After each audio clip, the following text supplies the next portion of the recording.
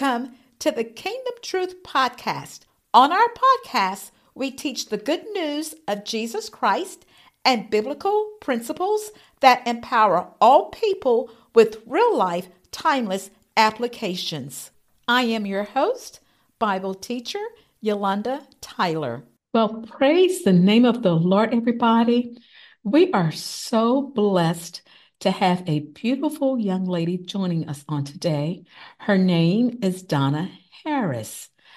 Donna candidly shared with us on part one of the podcast the fact that her mom's boyfriend made inappropriate sexual advances towards her as a child, and he raped her. The sexual abuse continued for years. And finally, one day, Donna knew that she had to run away and remove herself from that horrible home situation. Thank you so much for joining us, Donna. And if you would please just go ahead and finish sharing your testimony. I'm not sure where we left off the other day, but yes, I did finally leave when I was 14 years old. And finally, the day I was sent out once again to do everything for the home, I decided that that was the day. It wasn't a planned day or anything. That wasn't the day I planned on leaving or anything. I just knew in regards to seeing her boyfriend laying in the bed naked, I knew that I was going to not be back at that house again. And so you leave Donna and you run away, and then share with us what happens when you're out there. Okay, so because I wasn't allowed to be outside, or I really wasn't allowed around the rest of my family. So I really didn't have friends or anything like that. So that day when I left, I just started walking. There was no plan. I just started walking and knew that I just needed to get further away from that house and the direction of that store in the area where they wanted me to shop. So I walked, and I walked for hours. I can't even say how many hours I was walking, but I ended up on the far side of the south side, maybe I'm going to say more than 10 miles away from the house, just walking. And I went and got on the train. We call it the L in Chicago. And I got on the train, and I still didn't have a plan. I was just on the train. I had the money from shopping, and I still was scared to get off the train because I was so scared somebody was going to see me and make me go back to the house, or if somebody was looking for me to take me back to the house. So I rode the train back and forth from each side of town, from Evanston, Illinois, all the way back to the south side. I was just going back and forth on a train. And then at one point, I was approached by a married guy. He started talking, not in an offensive way or sexual way or anything like that. And he ended up riding the train, just talking to me for a few trips or whatever, or rounds, I want to call it. And he ended up being somebody who kind of took care of me for a while. I know it was just, I was so scared of being caught. I wasn't scared of being away. I was afraid of being caught to have to go back. So eventually this guy ended up getting me an apartment in Chicago, and he made me go to school. Back then, please, anybody could enroll you in school pretty much. And that's what he did. He enrolled me in school.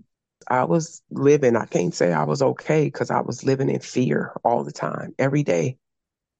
Like, to me, any day was the day the police was looking to take me back to the house. But I would skate on the north side of Chicago, and I was picked up for curfew. I was so afraid. I remember to go back to that house that I shut down. Like, I'd never talked. I wouldn't speak. I wouldn't acknowledge people speaking to me. They put me in a runaway home on the west side of Chicago, which I was definitely not familiar with the west side of Chicago or anything. But they thought that something was wrong where I couldn't talk, or someone probably couldn't hear. But once you get there, you go to a doctor, to the hospital, and they check you over and everything. and they knew something was wrong because there was nothing wrong with my vocals or anything. So they knew that I probably just wasn't talking for whatever reason. They thought that I had seen something horrific, but they didn't realize it was me. What I've been through was horrific. And I didn't want to go back. And I was so determined that I actually shut down. Wow. And then eventually you said, so you got picked up for curfew, you go to this runaway home, and then you eventually meet a worker who eventually tie you back in with your family, correct? Correct. So once you get to this home, it was Volunteers of America, as I remember it now. The following day, you're connected to one of the workers there, and you have to go in and see her like once or twice every week. So when I got to her, well, when she met me, it's still inside that house. Her office was inside of the home, the group home. And she said, I don't know why you won't talk. I know you can. And for whatever reason, you won't. She told me that eventually that I was going to have to leave there. I was allowed to leave and go out, but I just wouldn't. I was just too scared to get caught, to get taken home. So nevertheless, some time went by, a couple of months or something go by, and she's telling me, okay, well, they're going to send you out of here. They're sending you out of Chicago, out of Illinois, and you're going to be put in a home, and that's going to be it. I don't know why you won't talk. And she was like, this is it. This is our last time we're going to talk. And I just started bawling.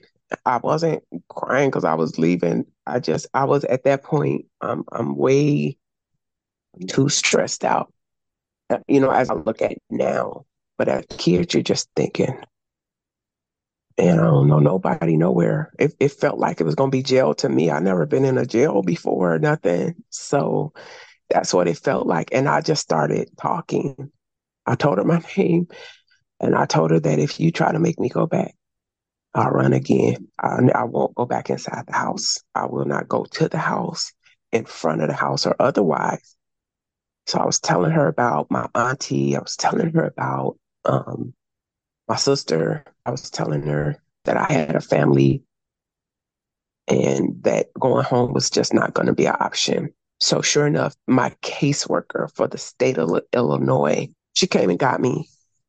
And I guess the social worker at the home, Miss Cruz at the home, found my auntie and sister some kind of way. I don't know how that happened, but I went to court and we were sitting there. It was almost my time to go up there, and I turn around and I see my auntie and my sister sitting back there. And I'm telling you, I had so many emotions when I saw them. I could have fell out, but my auntie's embrace is what held me from doing that. That's how broken I was when by the time I saw them.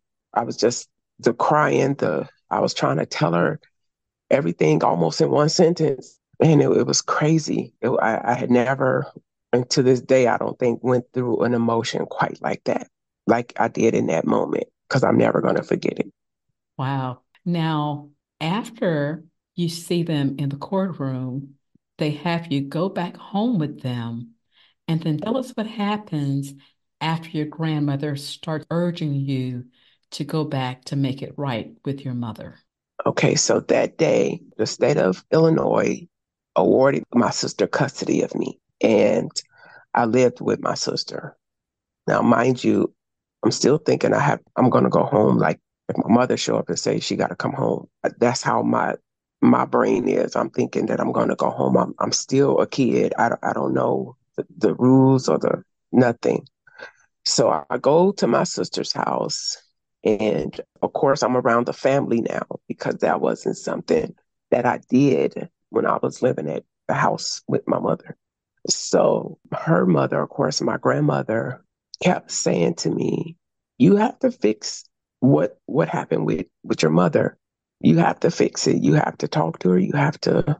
And over the years, I'm not saying that I did it right away because I didn't. I would say, okay, just to stop her from talking. But now I'm around her a few days a week. I'm seeing her and she's constantly kind of putting that into me, like, you gotta talk to her.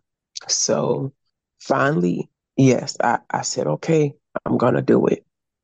Now I'm a little bit older, so I didn't feel as scared, right? I felt in the house, I felt like like I couldn't win, no fight or nothing. But these are people at this house who I grew up thinking they wanted to kill me.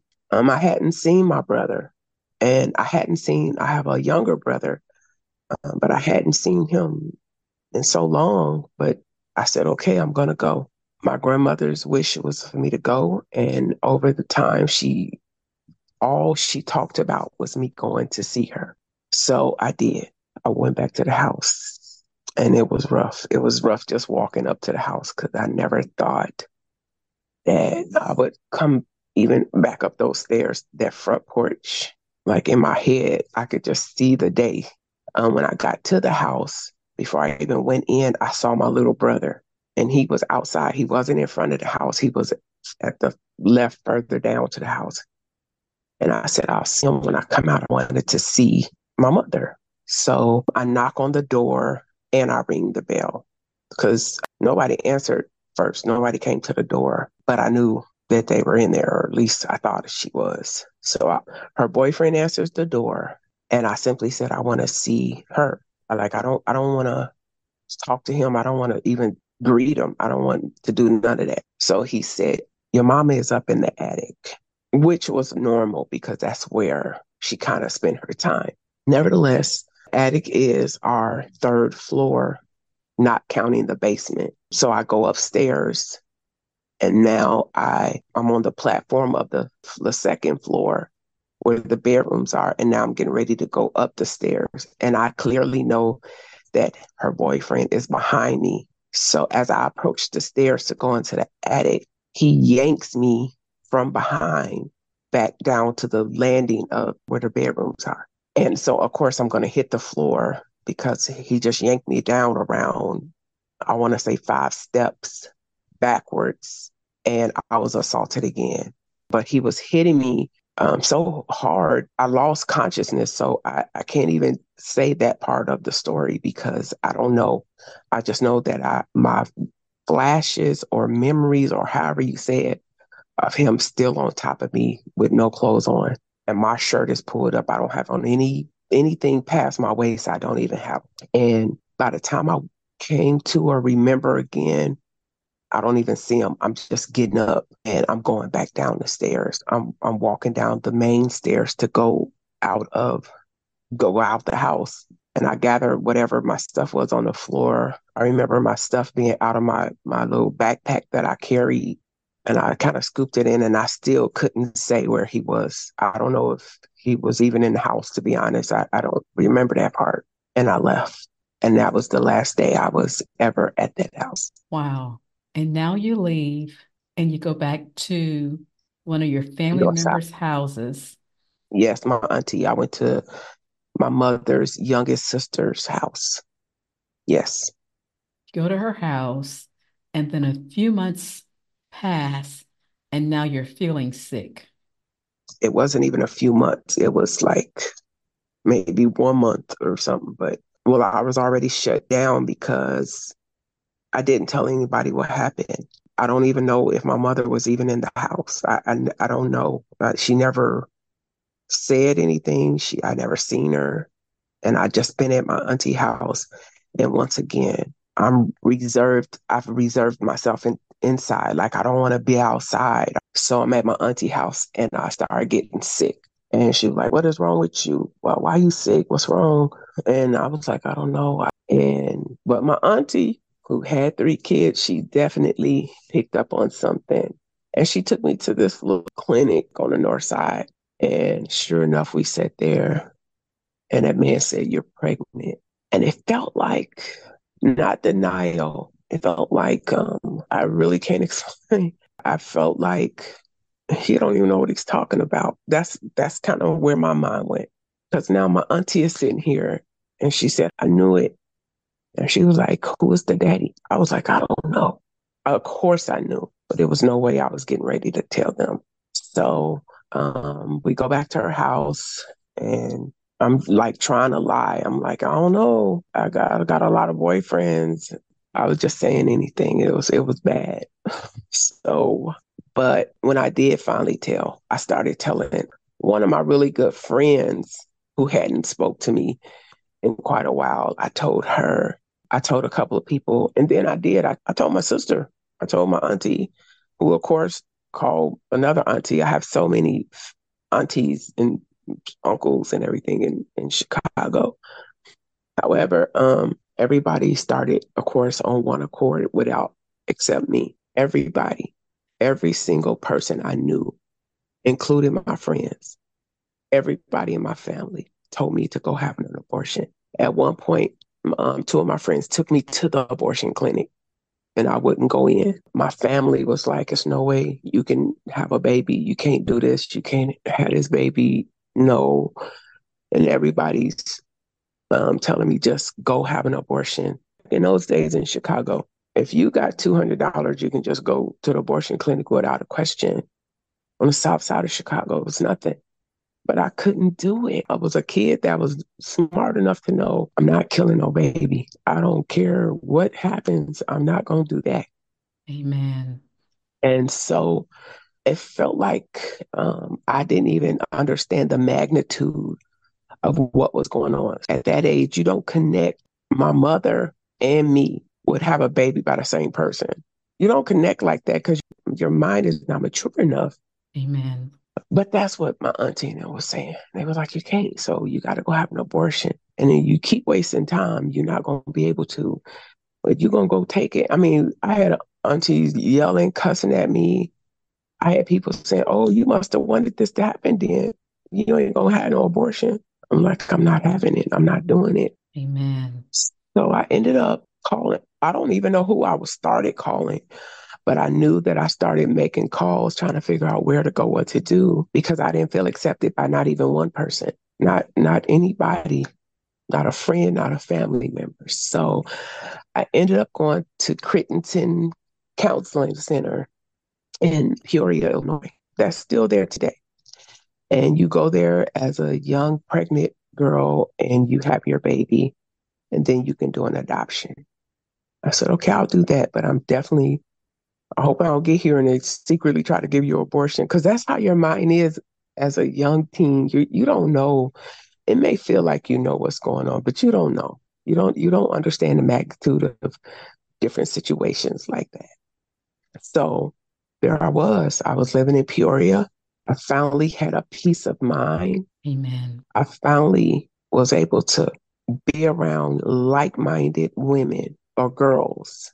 I was the youngest one in the house at that time, but those women was like, I was hearing stories of women who everybody was telling them to get abortions too. And they were like, no. And I didn't even think about, well, I'm a kid making a kid decision. I'm like, all I knew is this baby is going to be born. Amen. Yes, that's all I cared about. And that was so beautiful because even though you weren't a believer, the Lord, just his hand was upon you, his hand was upon that unborn child at the time. Absolutely. Then I went on to have my son. I named him Donovan after me. He was born 11 pounds, very healthy baby. And I still went through the adoption, even though it was very difficult because he was still my baby. I didn't care how he became my baby. He was still my baby, so it was still difficult. But I went through with it. And the day that we went to court, so you can make a choice when you're going to do an adoption to take care of this baby until they're adopted out. Or sometimes when you're in the hospital, if somebody already want to adopt them, that's done. And then once you leave that hospital, you don't see him anymore. He's going to go straight to the parents. And that's what I chose. Like, I can't take them with me and then give them up like that. So I decided to do it the other way. So I remember being in the courtroom and a judge was like, if somebody, he'll ask, like, is somebody threatening you to do this? If you've been doing this against your will, whatever, whatever. And you just have to answer no. And you're holding the baby while you're talking. That's kind of the procedure. And then once you answer the questions and say and agree to everything, you pass the baby to your social worker right here next to you. I remember on that day passing Donovan over to her, and I just had to turn. I couldn't even look anymore. I didn't want to see that scene anymore. So I turned around and I walked out, and I could hear Donovan crying. I could hear him. And I don't know why I kept hearing it, but I walked out the courthouse, down the stairs, down the street, and there I was. I was walking. It was the same way it felt as far as the walking when I left home. I didn't know where I was going. I just know I had to go. And I can just hear all the way. I know this part was in my mind now, but in that day, it was real. It was really that loud to me in that day. But I kept walking and I finally stopped. And I was so tired that I just got to this car and I started bawling. I was crying so hard that my heart was racing. But when I got to that car, I just fell apart. And my head is on the car and I'm just leaned on the car crying, sobbing, crying so horribly.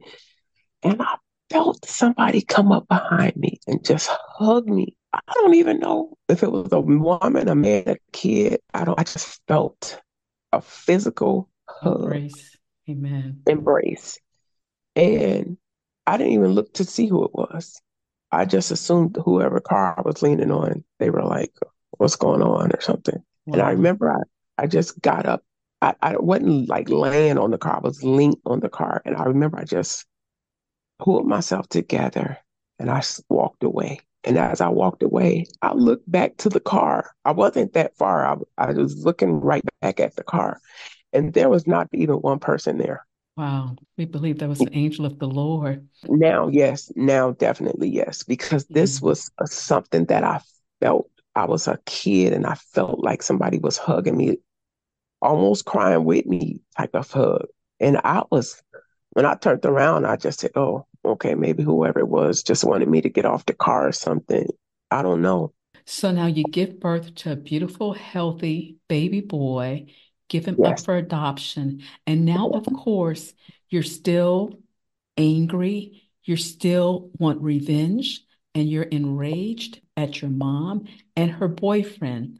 So, talk about how the Lord drew you to Him to eventually come to a point in your walk where forgiveness became real to you. So like you said, for the longest, I was very, very angry. Like I could physically commit murder type of anger. And I carried it proudly because it was the only thing I can think of. In fact, I told my dad what happened because I knew that he would find them. It was the only goal that I had.